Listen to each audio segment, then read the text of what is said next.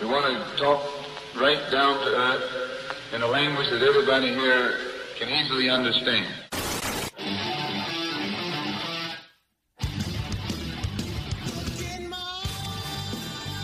Welcome back, ladies and gentlemen, to another episode of the Settling the Score podcast. I'm your host, Colin Settle, and boy, oh boy, do I have an exciting episode today. Sports are back. That is the theme today. That's the one thing that I was going to be talking about. The NBA is back in their whole bubble protocol, everything that they're doing there. The MLS is back. The MLB is back. And there are some other football things that I was going to talk about, but I just kind of wanted to do sort of an around the league type update here, just to give everybody a little bit of information just on what's going on throughout the different leagues. And, hopefully things will get back to normal by the time fall rolls around. So to kick things off, the first thing that I talked about here, I'm just going to jump right into it. That's what we're doing today. We're going to start with the NBA. The NBA returned. They had their bubble protocol thing. They all came back. They were all kind of separated in their little groups, or the bubbles as they called it. They got to practice with the team and all this other stuff, and they're back. And I've gotten to catch a few games, and honestly, one of the better parts, aside from sports being back, is I think the courts look absolutely fantastic. The way that the NBA has been able to, allow teams to play without, obviously being able to have fans, in the stands as we've been talking about throughout this entire process over the last few months. That's what we thought was going to happen. That's what I thought was going to happen. I'm not surprised, but the look that it has, I think it looks really good. They still have players kind of separated. Their benches are kind of staggered. The players are separated. But, it's working. It's working. We have basketball and we have other sports now. It's hard to tell what things are going to look like over the next few weeks, months, however long this is going to last. Hopefully we can just return back to normal. There was an article posted on the Forbes website earlier talking about the NBA season restart schedule. July 30th through the 14th is going to be the regular season with seeding games. And August 15th through 16th is the play-in tournaments. And then August 17th, the playoffs are starting, which coincidentally is the same day that K-State returns to class. And I'll talk about that here in a little bit too. But August 17th is when the NBA is scheduled to start their playoffs, as reported in this Forbes article from a few hours ago. August 25th, we're going to have the NBA draft lottery. August 31st through September 13th is the conference semifinals. September 15th through September 28th is the conference finals. And then on September 30th, the NBA finals begin all the way through October 13th, which is the last possible date for Game 7 of the NBA Finals, because then, literally 3 days later, on October 16th, the 2020 NBA Draft will take place. October 18th, free agency begins, and the December 1st will be opening night for the 2020-21 season. And things are ramping up, and that was something that, I was afraid of. I don't remember if I expressed it, specifically, but, with all these sports that typically happen in the spring getting pushed to the fall, that was one thing that I was afraid of, is that, we're going to do this in the fall, but then we're just going to have 2 back-to-back seasons. What is that going to do to the athletes? And that's the one thing that scares me the most, and it's something that, I've talked in the past with, John Kurtz about, with Ryan Gilbert, stuff like that, to where can athletes' bodies handle the type of stress being put on them right now, or with what we're thinking it's going to be. Especially looking at this tentative NBA season right here in front of me that I'm taking a look at. But I I think it's possible, and I think it's doable as long as, everyone's following protocols to stay healthy, staying, using, social distancing, whatever you want to call it, right? To be able to stay healthy and not get the good old Rona that we've all become so used to now. I think as long as we can stay, or the players can stay, us as well as fans, but if we can, as players, stay healthy as well, I really think things will kick back into normal. And it's just it'll take a lot of stress on the athletes, which is the most concerning part for me. But I think if we can push past all of this into January, after the end of the year, I think that everything will be back to normal. Hopefully. I'm hoping so. In this Forbes article, they also talked about some of the standings right now and what that might look like. The Bucks and the Lakers are still on top of the Eastern and Western conferences, respectively, with the Clippers and Raptors both being a few, 5.5, 6 games back there. But who knows? Who knows what this is going to look like? As of right now, the Lakers are in the lead for, championship odds, followed by the Clippers, Bucks, Rockets, and going down the list. But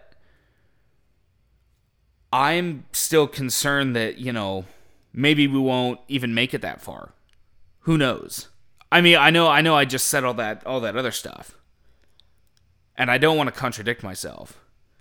But we just have to be prepared for the worst, in that maybe this all just falls apart, even though I don't think it will.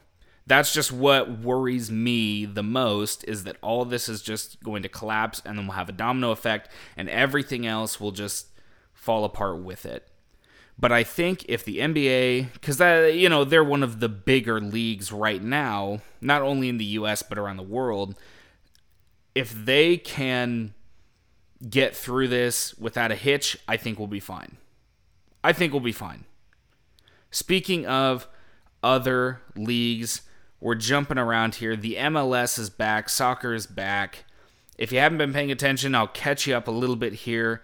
They're doing their seeding matches here just to kind of, to figure out where to place people for the championship. So you have Groups A through Groups F. The leaders in those, Orlando City and Philadelphia in Group A, are both tied at 7 points respectively. Toronto FC and New England both have 5 points respectively in Group B. If you're a Sporting KC fan, get excited. You are 1 game up in Group C. Portland is 2 games up in Group D. Columbus is up 3 games in Group E with 9 total points to Cincinnati following them with 6. And then finally in Group F, San Jose is up 7 points, followed by the Seattle Sounders, who have 4. Now, I've caught a couple of these games as well. And that's one thing that, I brought up in the past too, is we're gonna have all of these sports. So how hard is it going to be to watch all of these when they're all happening at the same time? So I'm having to jump back and forth, trying to keep up with what is everything just going on right now. So, I mean, it's good for us fans. We always have, sports to watch, but it's hard to catch every little thing that's going on with everything happening at once. But I do think that the MLS is going to be able to survive. Soccer, I feel like soccer has a little bit more lenience than the NBA does. You got a bigger field, people are spread out a little bit more. I think that there's a little less risk there with the MLS than there is with the NBA. But like I said, if the NBA can do it, I think any of these other leagues, teams, sports can get it done. I think the NBA is going to be the patient zero here, if you will, to see if we're going to be able to get through this through, the second half here of 2020. But it's exciting. I'm not a huge soccer guy. I'll watch it when it's on, but it's exciting that we have sports. The next league that I wanted to bring up here is the MLB, and now the MLB is the only one that could be in a little trouble here. Now, the Miami Marlins, it came out that they had 13 players tested positive with corona. And this could be troublesome. What does this mean? In an ESPN article, they were talking about they've already been in contact with some other teams, whether it's directly or indirectly. These teams being the Phillies out in Philadelphia, where they played them, the Yankees, they were supposed to end up playing the Orioles, and they were supposed to end up playing the Mets and the Braves as well. So who knows? Because it's hard to say. Because what if you're the away team? If that happened to be the Marlins' case, you come in as the away team. You leave the next series, another away team. Let's just for instance, saying that the Marlins played in Philadelphia against the Phillies. What happens if those players have it and they enter that opposing locker room? They leave, and then the very next week, another opposing team comes into that locker room. What happens then? Not every person, but you have a very high risk of getting it indirectly just by being in the same locker room. And that's the biggest issue that I see in my mind right now is there are so many games being played and everyone is traveling. It's so hard to stay healthy during that time and stay away from this. Because who knows? What if the Philadelphia locker room or clubhouse, whatever you want to call it, right now has that issue? And, you have another team like the Mets, the Yankees, whoever else that's going to come in there, and then they end up getting it. Then they go to another stadium, they give it to another team, and then it just spreads. That's the biggest issue right now, in my mind. But strictly talking, just baseball as a sport in general, it's another one of those sports where I don't think it's as high risk as the NBA, just being around other players. But the locker room issue, especially with the Marlins right now, because this came out a few hours ago, this is the biggest issue right now. So if we can keep that contained, who knows?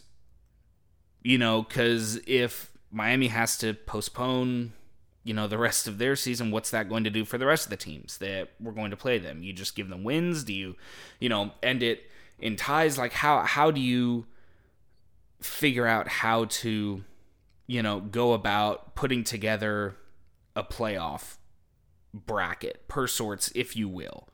And that's the biggest issue with the MLB right now. Moving on to some other NFL news. At the time, last week, or it was about a week and a half ago, I proposed my Washington Redskin team names change. They have officially changed their name. They are the, drumroll please, Washington Football Team. Yes, that is correct. They have merch coming out. Please go buy it, because that is absolutely hilarious. I'm still a little upset that it's not the Washington George Washingtons. I thought that was really great. Or the Corey in the House team there. That would have been absolutely fantastic as well. But the Washington Football Team. Take of that what you will. I really have nothing else to say about it. It's just news. I'm reporting it, and I think it is absolutely hilarious. Now, the last little bit of NFL news here that came out. So the NFL does their top 100 players every year. It's a joke. Honestly, in my mind, I think it's a joke. It's just a way to get people talking about football and whatnot. They say it's, voted on by the players. I don't think that's true. It's always the same people at the top every year. Things change up a little bit, but one person, nobody really takes it seriously. I don't think, not too seriously. But there was one player who really it got kind of under his skin where he was placed, and that is the Chargers receiver Keenan Allen. Now, I really like Keenan Allen. I had him on my fantasy team last year. He did pretty good for me there. But Keenan Allen was ranked number 77, the 77th best player in the NFL.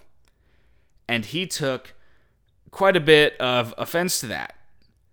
He went on Twitter and he had a whole debacle there on, hey, I am better. This is what he said. He goes, okay, I'm tired of biting my tongue. Tyreek Hill, Mike Evans, Chris Godwin, and the list goes on, are not a better receiver than me, faster than me, every day of the week, but separation. Child, please. End quote. Now, Keenan Allen put that on Twitter. Mike Evans responded saying, hey man, no, you're wrong. There's just no way you're better than me.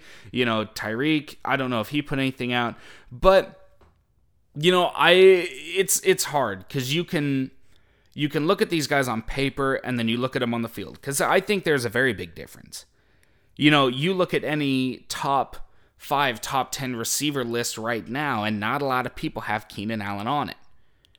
But if you look at the last 3 seasons here, Keenan Allen leads all 3 of these guys, considered to be the best on their team, respectively. Keenan Allen over the last 3 seasons has a little over 300 receptions, 444 targets, and 3,788 yards with 18 touchdowns. Mike Evans follows closely behind with 224 receptions, with almost 400 targets, and 3,600 receiving yards and 21 touchdowns. Now, Tyreek Hill follows them behind as well, with a little over 200 receptions, but 3,500 receiving yards and 26 touchdowns. And that is insane. And Chris Godwin then, who Keenan also brought up, these are just the 4 that are being talked about, has 179 receptions and 2,700 yards and 17 touchdowns, which is insane. Chris Godwin is a fantastic player. And I think his ceiling is so much higher than people think it is. But on paper, yeah, Keenan Allen probably has the better stat line there. I mean, just looking at it, you see that. But I go onto the field, I can't say that he's a better receiver than a guy like Tyreek Hill. I just can't say that. And I'm not even a fan of either one of these teams. So I'm not trying to throw any bias anywhere, because I can't. I can't say that Keenan Allen is better than Tyreek Hill. Maybe Keenan's route running is a little bit sharper. Maybe he's a bit more refined. But if I'm looking for big play ability, he's not the guy that I want. I want the guy that's going to run 50 yards past his defender and get wide open. And it's also hard to say that Keenan is better, especially when he's getting over 100 more targets than Tyreek has over the last 3 seasons. Because who else is, catching balls for the Chargers right now other than Keenan Allen? Tyrell Williams? All those tight end issues that they're having. But you look at the Chiefs, you can go all the way down to the depth chart and you still have Byron Pringle at like the 5 spot. So I just can't put Keenan Allen over a guy like Tyreek Hill, or even Mike Evans for that matter.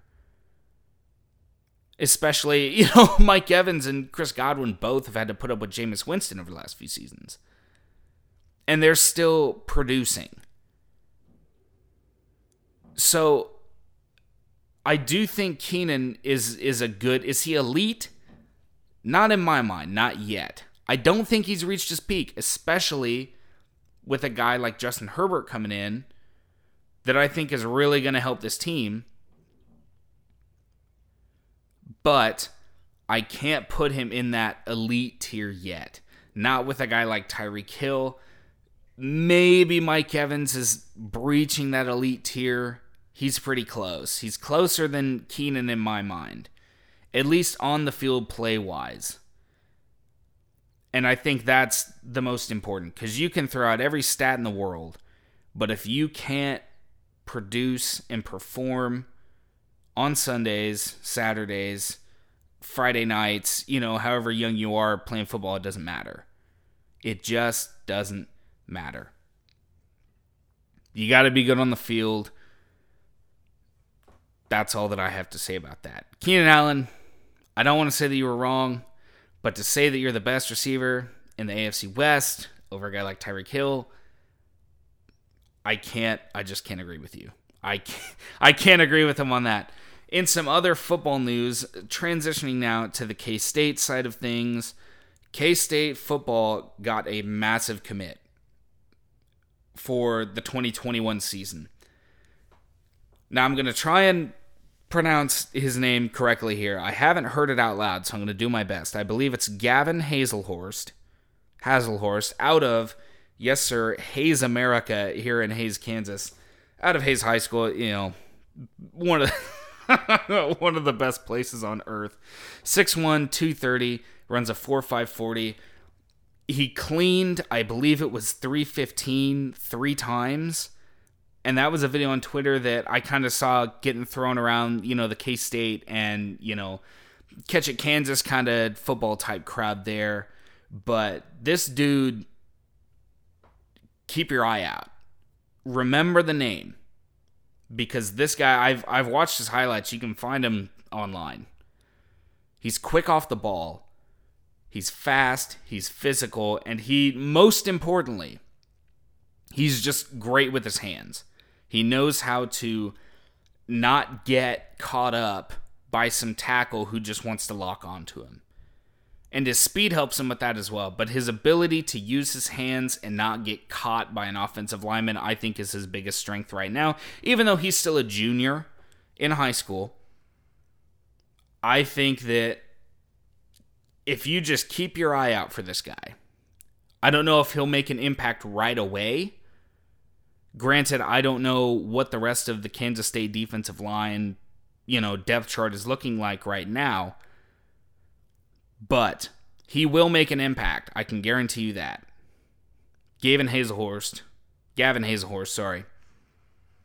out of Hayes, Kansas, Hayes High School, this guy, keep your eye out. Keep your eye out for this guy. In some other Kansas State news, Kansas State football news, Skylar Thompson, because I talked about Josh Youngblood, and I talked about Wyatt Hubert last week getting put up on some award lists, watch list type stuff. Skylar Thompson was put on some watch lists, and they're two pretty big ones. I believe it's the Werfel Award. He was put on that watch list, which, for those of you who don't know, I had to look it up. I'd never heard of this award. It's essentially for impacting your community as well as outstanding play on the field, community service type, stuff like that, which is a big honor, especially for a guy like that. But the big one here is the Maxwell Award watch list. Now, the Maxwell Award is one of the highest, I think, awards that a football player can get aside from the Heisman, which goes to the most outstanding football player in the nation. And he is on the watch list for this, and I think that's huge. I think Skylar's going to have a big year. I know Jesse Ertz talked about him a few weeks ago when I had him on the show. I think Skylar's going to have a big year. I think the way that I really think he's gotten better over the last few years. He's been starting. He's been getting the reps. He's played in a bowl game now. I think that he's due a really good year. And I talked about how I think the season's going to go, especially for the Big 12 as a whole last week. But I think Skylar is going to have a great year. I think he's earned it. He's due to have a great year. Now all he has to do is go out and perform. Like I just said, go out and show him on the field. Go do it. The other guy who got put up for an award watch list is little old 5'5", Blake Lynch. You got to love the guy. He's on the Lou Groza Award watch list, which is the best kicker in college football. And this guy deserves that as well. I mean, you saw what he did against Oklahoma. I really think that he was one of the biggest, game changers against that Oklahoma team last season. He made three field goals, maybe 4 field goals. That was huge in that win there. But Blake Lynch also on the watch list. Another guy who I definitely think has league potential. We'll just have to see what happens. Who knows? In other K-State news, this was just something that I wanted to bring up. I think that we're going to have college football. I think, we're going to have college football. We're going to have college volleyball, all those fall sports. And that is exciting. I really believe that we're going to have them. I really do. And if we don't, who knows? I don't think that we're going to have fans in the stands. I would be a little surprised if we did. We'd all have to wear masks. I know some other, NFL teams, whoever else, they're saying that they'll allow fans, but you have to be wearing a mask or you won't be allowed into the stadium at all. I don't know if that's enough, but as far as sports go, I think we're going to have fall sports. I've been on the fence back and forth throughout this entire process over the last month and a half since, everything just drastically got worse all of a sudden and then started to get better. I think now that we're getting close to that time when things are going to be starting back up, I really think that there is a very good possibility that we're going to have college football, college volleyball, all these fall sports. I think we're going to have them.